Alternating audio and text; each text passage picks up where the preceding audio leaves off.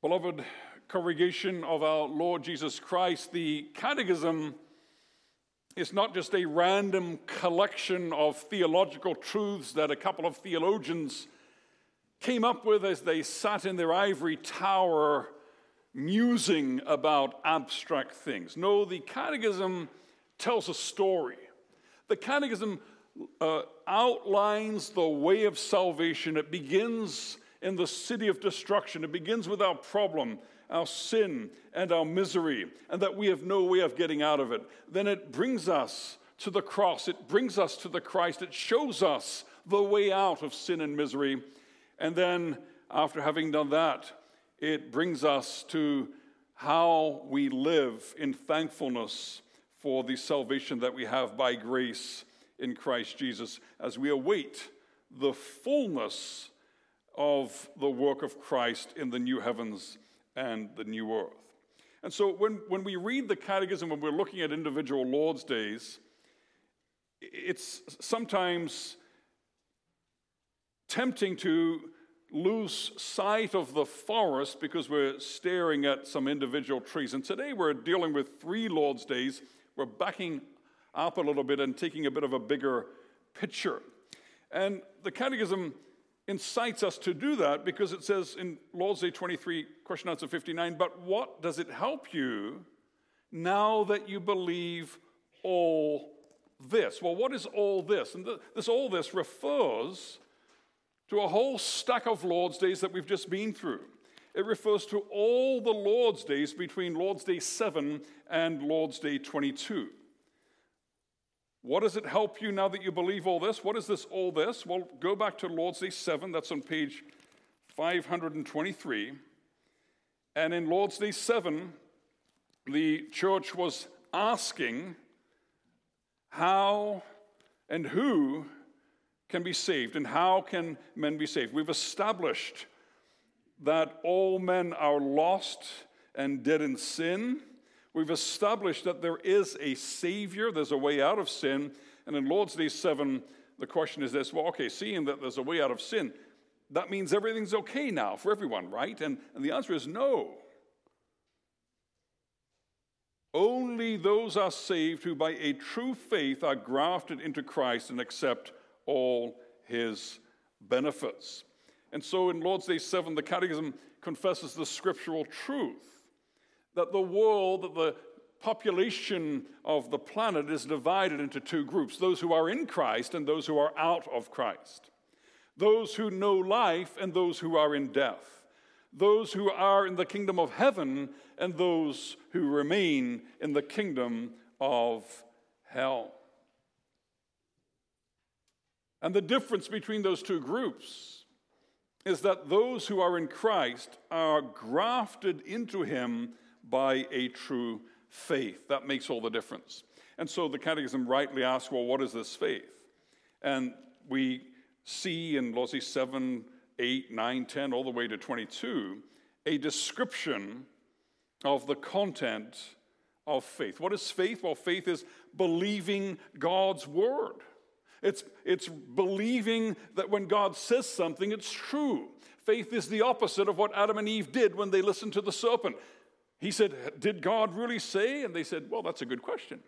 I'm not sure God can be believed.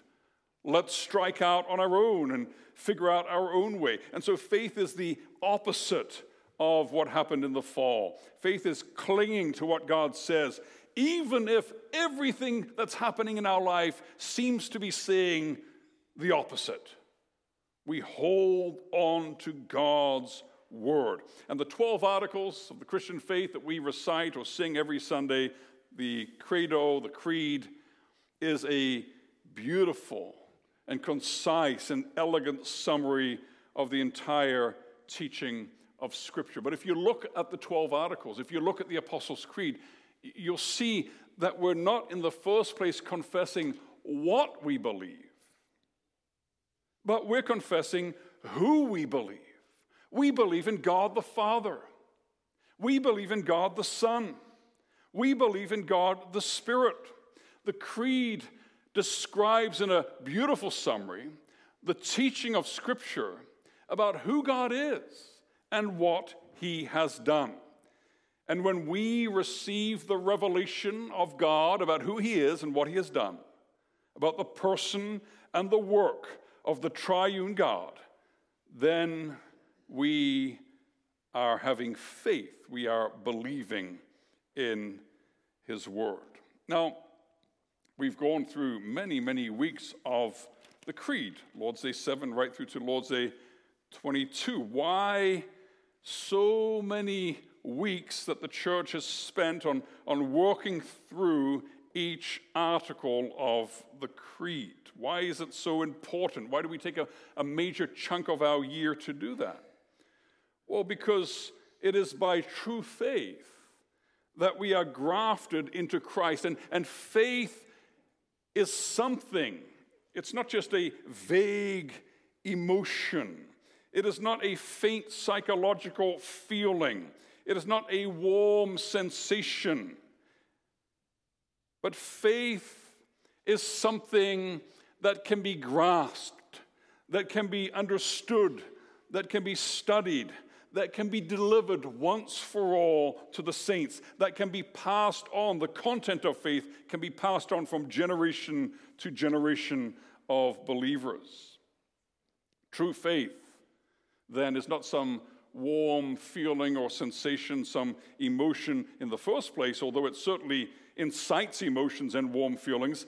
But true faith in the first place is to hear the Word of God, to acknowledge the Word of God, to believe the Word of God, to confess that God's Word is true. When God reveals who he is, and when God reveals what he has done, then true faith says, yes, that's who God is. Yes, that's what God has done.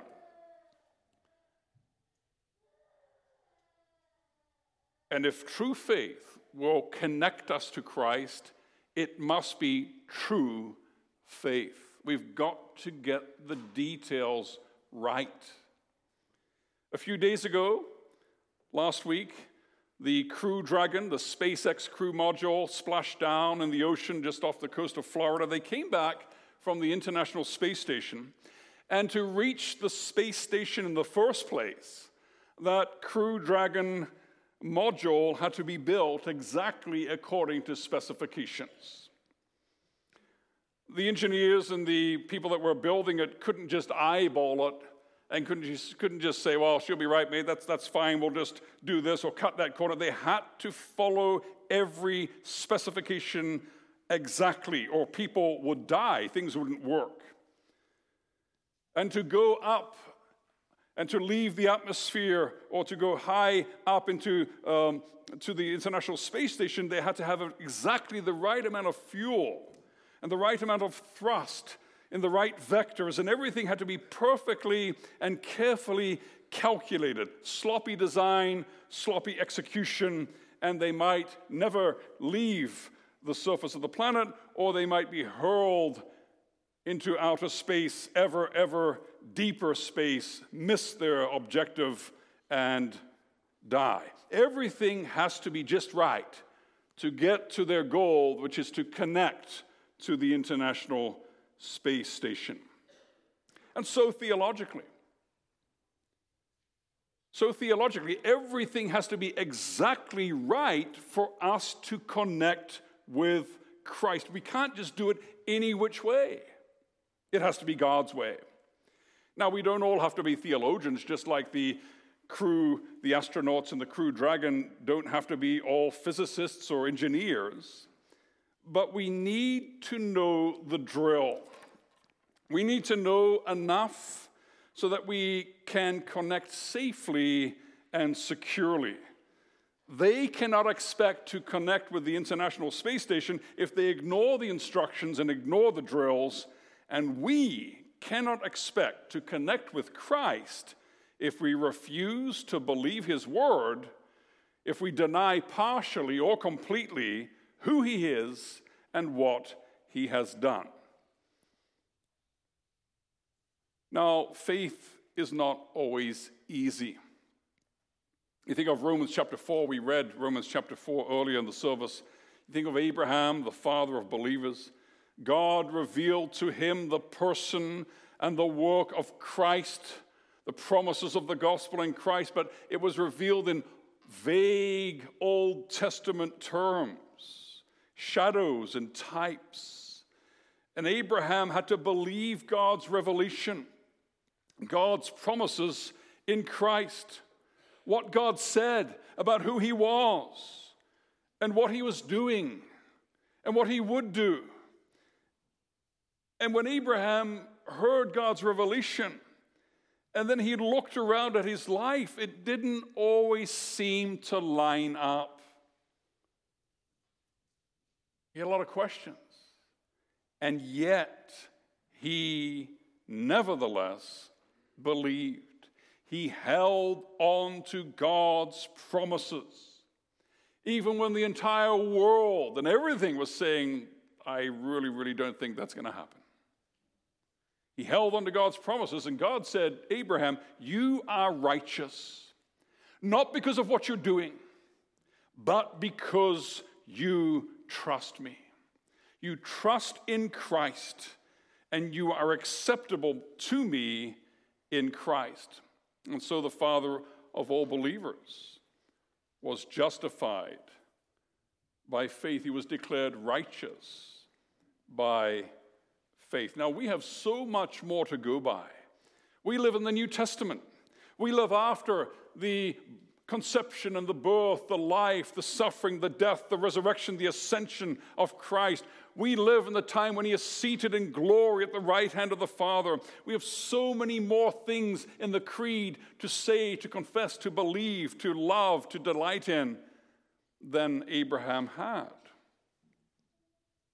We have so much more reason to hold on to God's promises, for we have seen them fulfilled in the Lord Jesus Christ. Now, the church has confessed from Scripture in Lord's Day 7 right through to Lord's Day 22 the glorious truths of the gospel, who God is, what he has done. And we believe these truths. We love these truths. We confess them. This is not just a theological exercise. These are glorious and powerful truths that connect us with Christ. The faith itself doesn't make us righteous. Christ makes us righteous, but faith is what God the Holy Spirit gives to us as a gift to unite us with Christ, who is our righteousness, to connect us to him, to graft us into him. If you have your Psalm book open, look there at Lord's Day 23, question and answer 60. Lord's Day 23, question and answer 60. This is how we begin the service, with confession. The question is how? Okay, you're righteous in Christ. You have faith, and that connects you to Christ, your righteousness. But how does that work? How are you righteous? Well, here's the explanation. My conscience accuses me. I have no merit. I deserve only judgment. Faith recognizes the truth, the terrifying truth about who we are outside of Christ, in ourselves. Faith recognizes, acknowledges, accepts, embraces the truth that apart from Christ we are lost in our sins. We are dead in our sins. We are children of wrath. And that is an integral part of the gospel. That is an integral part of Christian worship, because if we don't get that right, we won't move on to the next step. If we have not concluded that we have no resources ourselves, that we have no way of dealing with our situation and getting out of it, if we still think there's something we can do, we will never seek the Lord Jesus as he is to be sought. And so in the first part of question and answer 60, we see that blessing spoken of by the Lord Jesus in Matthew chapter 5. There is acknowledgement. There is in the acknowledgement of our sin much blessing. Blessed are the poor in spirit, for theirs is the kingdom of heaven. Blessed are those who mourn, for they shall be comforted. Blessed are those who hunger and thirst for righteousness, for they shall be satisfied. Is that you? does your conscience accuse you that you have grievously sinned? That you have never kept any of God's commandments? That in your flesh, in your old nature, there is still that desire for every type of evil? Is that something that I recognize in myself?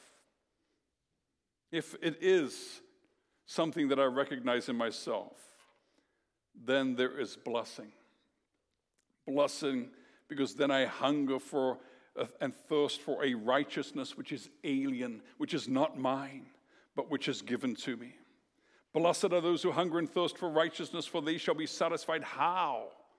How will they be satisfied? Well, they will be satisfied with the overwhelming, overflowing, infinitely abounding, perfect righteousness of Christ. Do you feel unworthy?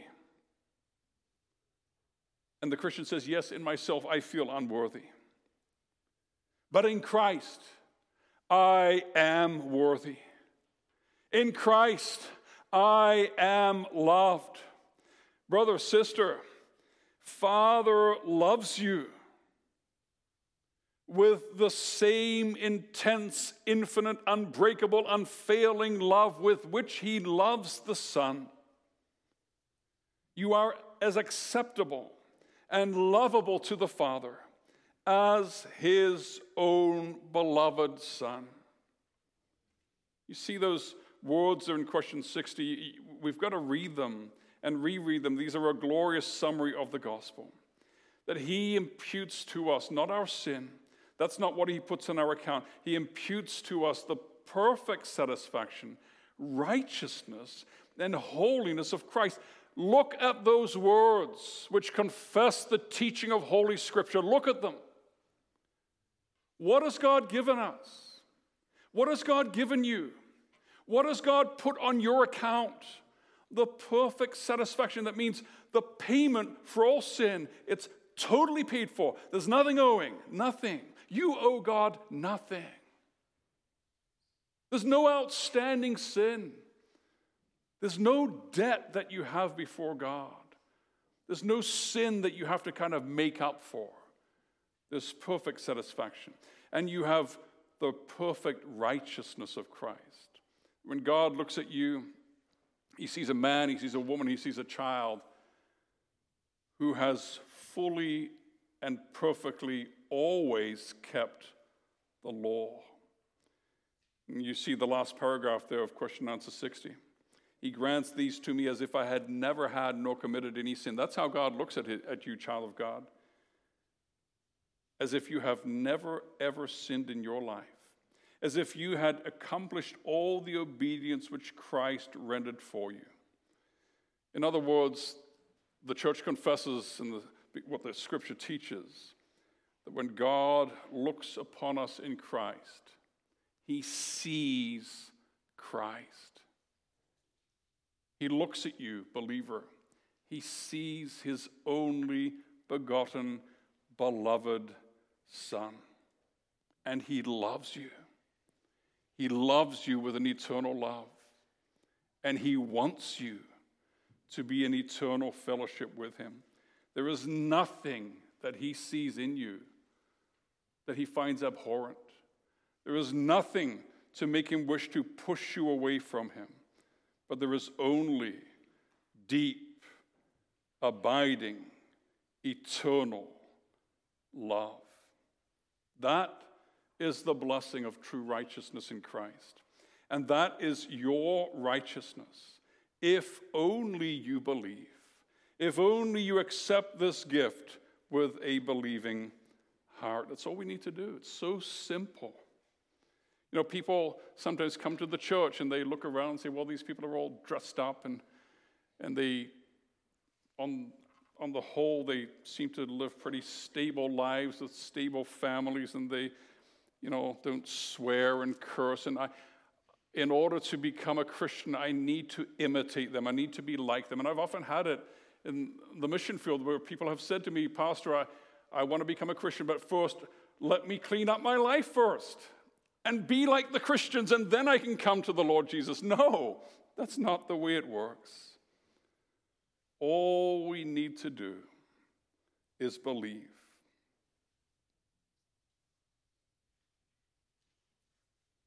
Now, Lord's Day 23 then teaches us to cling to God's promises, to cling to Christ as our satisfaction, as our righteousness, as our holiness.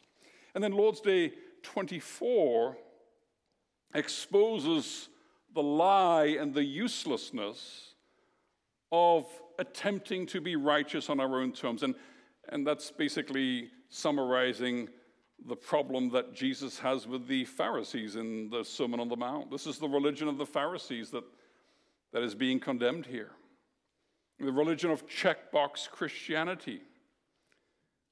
The religion of trying to look good to other people and try to impress God that I'm a good person and maybe he will find me acceptable. It's the total opposite of the gospel. It just doesn't work. You see there at the end of Lord's Day 24, if you have your psalm book open, page 538, see there in question answer 64, there's a talking about grafting into Christ and bringing forth fruits. And I want to go with that picture of a vine or a tree for a moment. You know, what the Pharisees tried to do and what works righteousness, which is, by the way, every religion apart from Christianity is works righteousness. Every false religion says you need to work hard to become a better person. Christianity is different than every false religion. And you think of that picture of bringing forth fruits. Well, the legalism, the checkbox Christianity, the Phariseeism says, look, I know I'm a dead tree and I'm a sinner, I'm shriveled, and I have poisonous, bitter fruit. So what am I going to do about that? Well, what about a lick of paint? What about some paint to make the tree look healthy, a better color? And what about some fake wax fruit, very large and colorful, and it looks delicious? And so we just paint it up and we stick some fake fruit and it looks really good. But it's all fake. It's still dead. And how many, not just in false religions, but how many who confess with their lips that they love the Lord Jesus Christ fall into that lie of works righteousness? When we are grafted into Christ, real things happen. We who were dead are made alive. And by the power of the Holy Spirit, we have the holiness of Christ and the righteousness of Christ and the love of God flooding into our hearts and lives. And that changes us. And that transforms us. And we begin more and more to produce real fruits of real righteousness. That's why the elders visit us every year.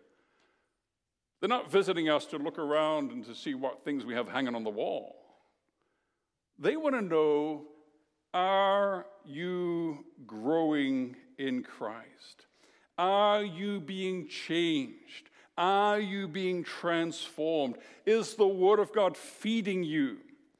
And is the Spirit of God producing in you more and more real fruits of thankfulness, of righteousness? And Lord's Day 25, which is the last Lord's Day we have before us this afternoon, speaks about how God produces those changes.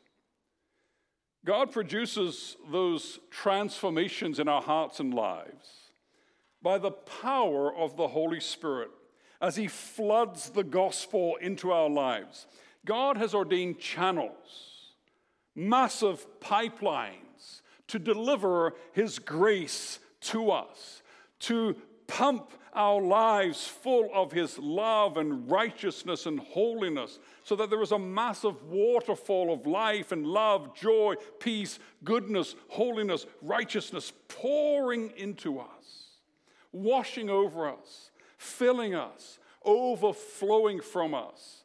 And the pipelines that deliver all this glory are what we call in theology the means of grace. And the primary means of grace, the primary delivery mechanisms of grace from God to His church are the preaching of the Word and the administration of the sacraments. And we saw that this morning, didn't we? When God opened the pipelines, There was the word preached. There was the word made visible in baptism and the Lord's Supper. We heard the gospel. We saw the gospel. We tasted the gospel. And we felt the gospel washing over us and splashing over us. You can see then why these are the marks of the church. Because where these massive pipelines of God's grace are not present or are not in good working order, there is no grace. No life, no love, no joy, no peace, no goodness, no holiness, no righteousness to be had. And that's why it bothers us so much when believers turn their backs on the means of grace, when they stay home for no lawful reason, when they go into the world, or they choose to go to a church where the full gospel is not taught faithfully. Really, what we're doing when we despise the Word of God and the administration of the sacraments, what we're doing, what we're saying is this: I don't want Christ. I don't need Christ. I'm fine without Christ. I'm fine with less Christ. I'm fine in my sins. Maybe I'll accept a dose of Christ. Maybe I'll accept a superficial level of outward righteousness. But in the desert of this world, I choose to find my refreshment in other things besides or instead of the gospel of Christ. Now, we've been singing Psalm 32, and we're going to sing it again after the sermon in just a moment. Psalm 32 speaks of the man who is blessed. He's blessed because his trespass is forgiven, and his sin is covered in the sight of heaven. The Lord does not impute his guilt and iniquity, but rather he is blessed because God imputes to him the perfect satisfaction, righteousness, and holiness of Christ. Blessed are the pure in heart, for they shall see God. Blessed are you, believer. And that's why God calls us to worship every week. He wants to pour his grace and his glory into us. The grace and the glory that we have in Christ. And so he instructs us in the preaching of the word. He teaches us by proclaiming Christ to us. He shows us the way to go, and that way has a name: Christ, the way, the truth, the life. We're about to sing stanza 5 of Psalm 32. It speaks about the wicked who are afflicted with many woes. That's because the gospel teaches us that there is no other way. There is no other hope. Apart from Christ, there are only woes and affliction and despair and death.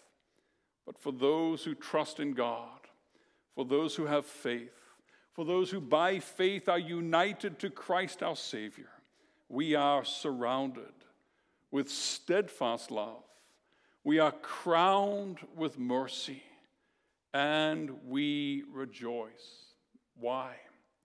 Because in Christ we are righteous. Amen.